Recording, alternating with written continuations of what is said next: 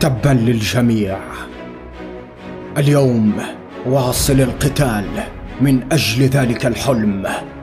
استمر، أنت لست مضطرا للتحدث عما تنوي القيام به مهما كان يبدو الأمر مستحيلا.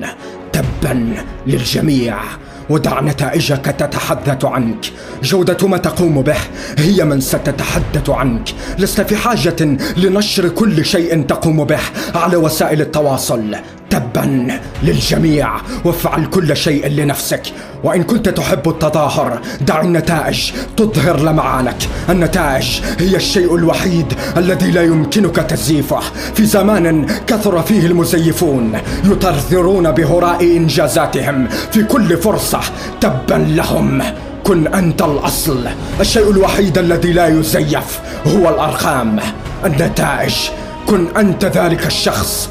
اعمل، نفذ في صمت. لا تقل هذه نتائجي، دع نتائجك هي من تقول. لا تقل لي من أنت، بل أرني من تكون. كن كالإعصار، حيرهم بالصمت واصدمهم بالنتائج. تعلم فن الصمت وأتقن العمل. يجب أن تعرف أن النتائج قادمة إذا ركزت فيما تقوم به. إذا قلت تبا للجميع، أنا أفعل كل هذا لنفسي. تفانيك فيما تقوم به هو من سيظهر النتائج. الكلام لا قيمة له، ولهذا هو مجاني. لا تقلق، سوف يظهر كل ذلك التعب، السهر، التفاني، الجهد في نتائجك. ثرثرتك لن تظهر شيئا. لا تكن في حاجة إلى إخبار الناس بمدى روعتك. تبا لهم، أنت تعرف من تكون، ولا تنتظر من أحد أن يعرفك من أنت.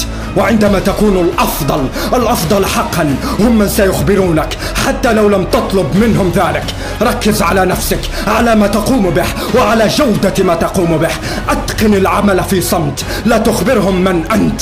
تبا لهم، دع ما حققته يخبرهم عن حقيقتك، عن حقيقة من تكون.